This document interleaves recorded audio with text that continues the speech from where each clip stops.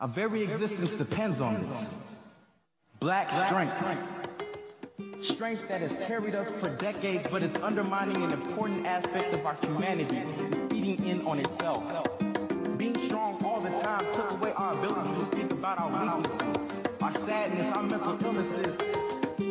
This silence is killing us. Welcome to another edition of the Black Doctor Speak podcast. Black Doctor Speak is your source for vetted, accurate information on African American health from some of the nation's top doctors and is sponsored by the African American Wellness Project.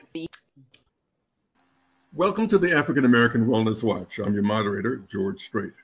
High blood pressure or hypertension. More than half of all African Americans have it. Too often, some of the medications prescribed don't work as well on us. And too often, we don't know that we have a problem until it's much too late. So what do? Well, we have the experts to help us. Our host, Dr. Michael Lenore, practicing physician for more than 40 years, and also former head of the National Medical Association. And Dr. Lenore Coleman, an expert in high blood pressure prevention and care and founder of Healing Our Village. Thank you both for being here. So Dr. Lenore, if high blood pressure is a silent disease, a silent killer, how do we know that you've got it or are at risk? Well, you know you're at risk if you're African American. I mean, that's pretty clear. I think there are some genetic issues and certain unique environmental issues, which also lead to hypertension. So the only way to really know is to get your blood pressure measured on a regular basis, especially if you have a family history of it. They call it silent killer because you don't know you have it, and there are almost often no symptoms until things are have gone along very late in the game. And so that's one of the reasons that we push so hard to have blood pressure as a measurement that every Black person needs to have on a regular basis, and that number in his hand or her hand.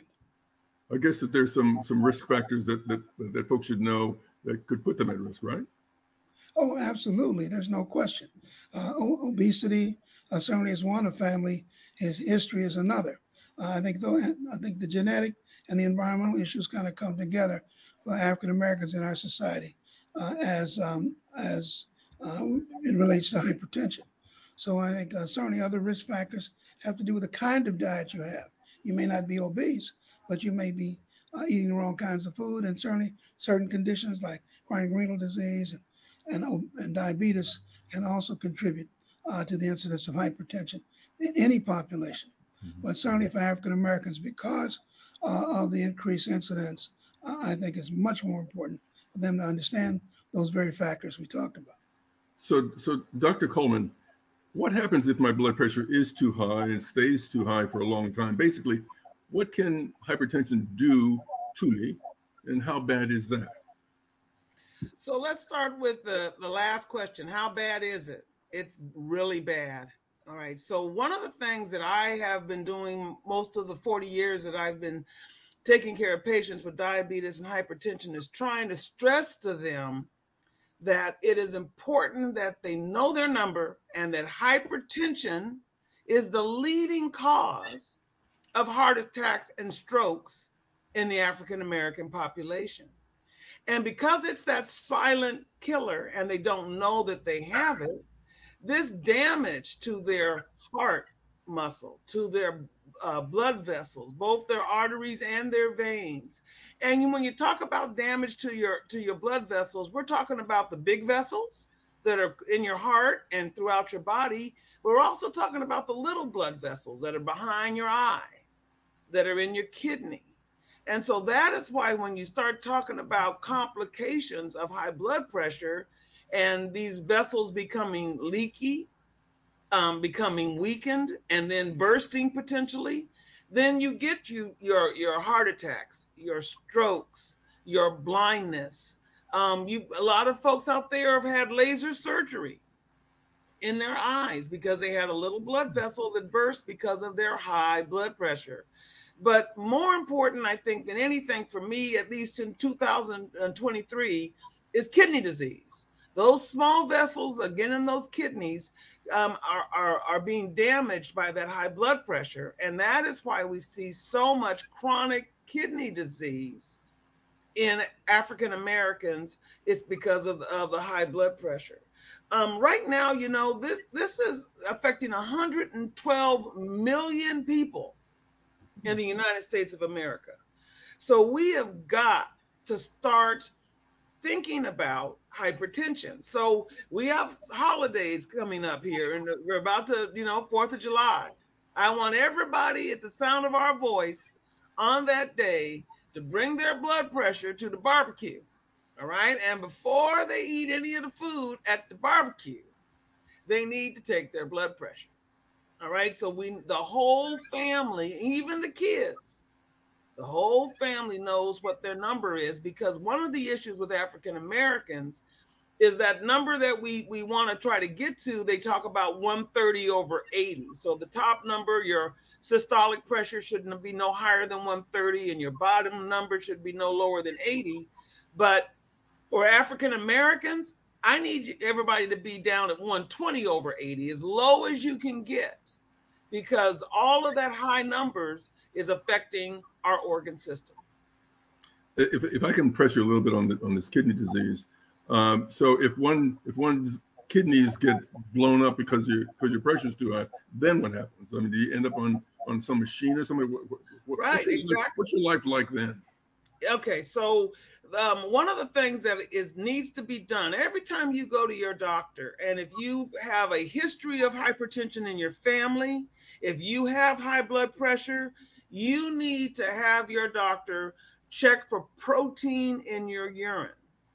Your kidneys are what filter out all the waste products, etc. But if they've been damaged due to the high blood pressure, they become leaky as well. And so now the proteins that should stay inside your body, they end up leaking out into your urine. And so we can tell if you have kidney damage based upon the amount of protein that's in your urine.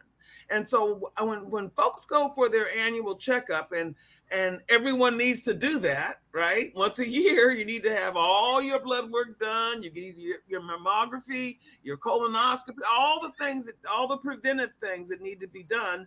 And then when you go back to see the doctor, you need to say, can we go over my lab report? You drew blood last time I was here. Can we go over the report so that you can see your numbers? You'll get to see your cholesterol numbers. You'll get to see how well your kidneys are functioning. All of that is really important if you're a person that has high blood pressure, because if you are spilling protein and your kidneys are starting to be damaged, we want to know early. We want to catch you at stage 1 and stage 2 kidney disease instead of all the way to stage 5, which is when you have to go on dialysis. And let me tell you, that's not something you want to have to do. You have to go 2 or 3 times a week, and you're there in this center where you're on this machine for 6 hours, or you have to do it at home for that long period of time. So we have got to do better with preventing both hypertension and kidney disease. So you raised an interesting issue about how early one starts to look at this. And Dr. Lenore, your most of your practice is with children and with young families. How early do you start this conversation about the dangers of hypertension with young families? How early does that discussion begin? Well, first of all, George, I'm going to say I'm not ruining my 4th of July by taking a blood pressure call. I'm just going to have a heart attack, stroke, or kidney disease. But I'm going to this picnic, but I'm not taking a blood pressure. You're not taking the blood pressure, okay. No. But let me just say this to you, George. We're seeing increasingly children who have hypertension, because we're seeing increasingly children who are obese and overweight. So that we take blood pressures as early as 3 years of age, 3 to 5 years of age. And if we see any evidence of hypertension, then we intervene, make sure that there's nothing going on genetically, or that we really have a meaningful value. The thing that's so disturbing, and I think it spills over to some of the other things we might discuss in other programs, is a number of children that I see who are morbidly obese. Almost all of them have some element of hypertension. So we are really on the case. But I'm telling you, George, it's almost a pandemic of obesity in the communities of children that I see. And along with obesity goes hypertension and on many occasions diabetes. So we start very early. As soon as we can get a couple of them, usually at about 3 to 5, and we take blood pressure on every single physical visit after that. So aside from the fact that we're all going to eat ribs and fat back on 4th of July, and some of us will follow Dr. Coleman's advice and know our numbers, and some of us will follow Dr. Lenore's advice and not do that. But what I'd like to talk about is some prevention, and I'll start with you. Dr. Coleman. What aside from just sort of watching your weight, what are some of the best tips about prevention?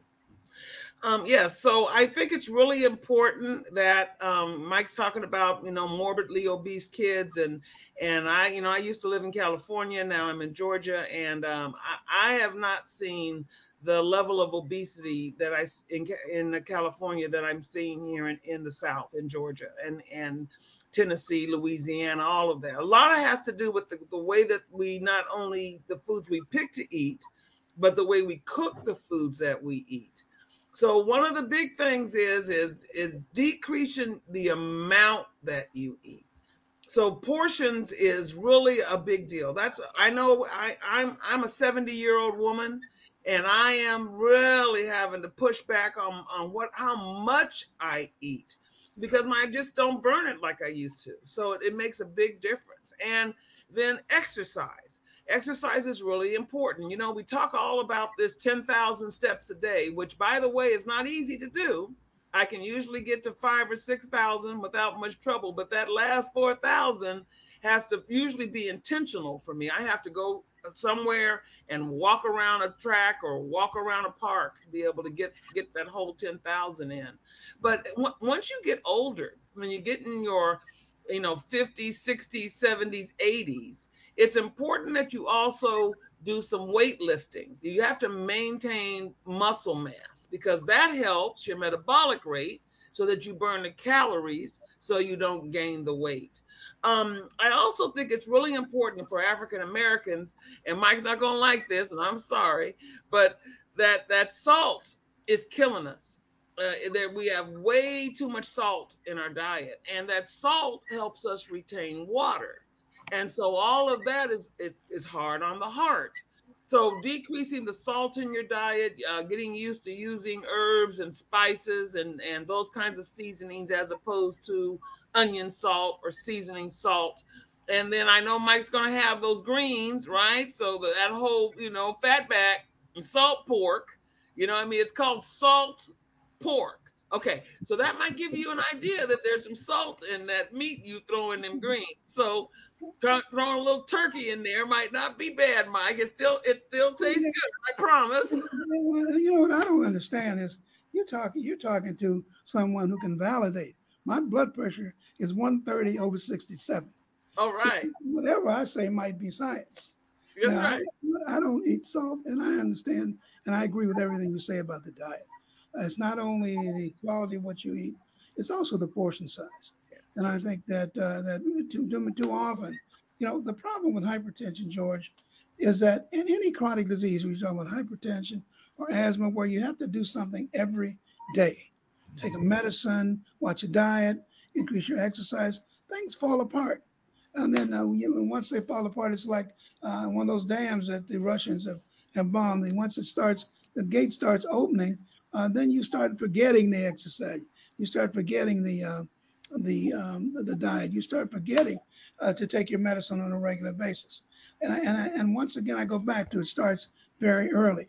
I often talk to parents who have children who are hypertensive or have children who are obese, and they say, well, I don't know, I'm trying to get him to eat the right thing. I said, well, you should have thought about that. I said, a baby can't drive to McDonald's. I see McDonald's full of children all the time. And so I said, if you're going to keep your children healthy, then you have to stay healthy by watching your blood pressure. And you have to start good eating and exercise habits very early in the game. Because once you get them to 12, 13, 14, deal's over. So let's talk. There are lots of medications for hypertension, and at least some of the medications that the research that I've seen works differently on African Americans, and also some of the medications are problematic for some men. Dr. Lenore, talk a little bit about the medications that are prescribed for hypertension. Well, I'm going to have to punt this question. Dr. Coleman is a registered PhD pharmacist. And so if you want to know about the ins and outs of the medicine, don't make me make stuff up. Let's talk to Dr. Coleman. Let's talk to Dr. Coleman about that. Yeah, no problem. So this is really important. There was several studies done actually years ago, which very clearly showed that African Americans require a minimum of two medications, sometimes three, to get their blood pressure under control. And again, our number is 130 over 80, 130 over 80 or less. So right now, there are several different classes of medications. There are water pills, the diuretics, that people hear about the water pills. People don't want to take the water pills. But one of the reasons why for African Americans, it's critical that they use water pills is because they tend to retain salt. Not only is their diet salty, but they tend to retain salt. And it actually, I always tell patients about the idea of slavery and coming over on that boat. A lot of people saw the movie Amistad. Okay, so what you saw was a lot of people got sick and couldn't make the voyage. The voyage was for months. So the people who were able to actually land in the Caribbean, land in the United States of America, land in England, those people had to be able to store salt and water.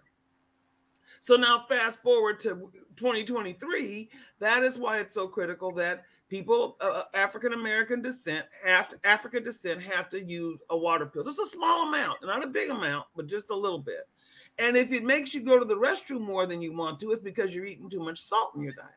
Once you decrease your salt, you won't see that that's a problem. There's also drugs that slow down your heart. Those are the beta blockers. There are drugs that actually work at the area of the kidneys. So those are your ACE inhibitors and your angiotensin 2 receptor blockers. Those agents actually don't work as well in African Americans, so you have to use higher doses. So that's one of the mistakes that are sometimes made out there, is that the doctors are kind of concerned about pushing the dose.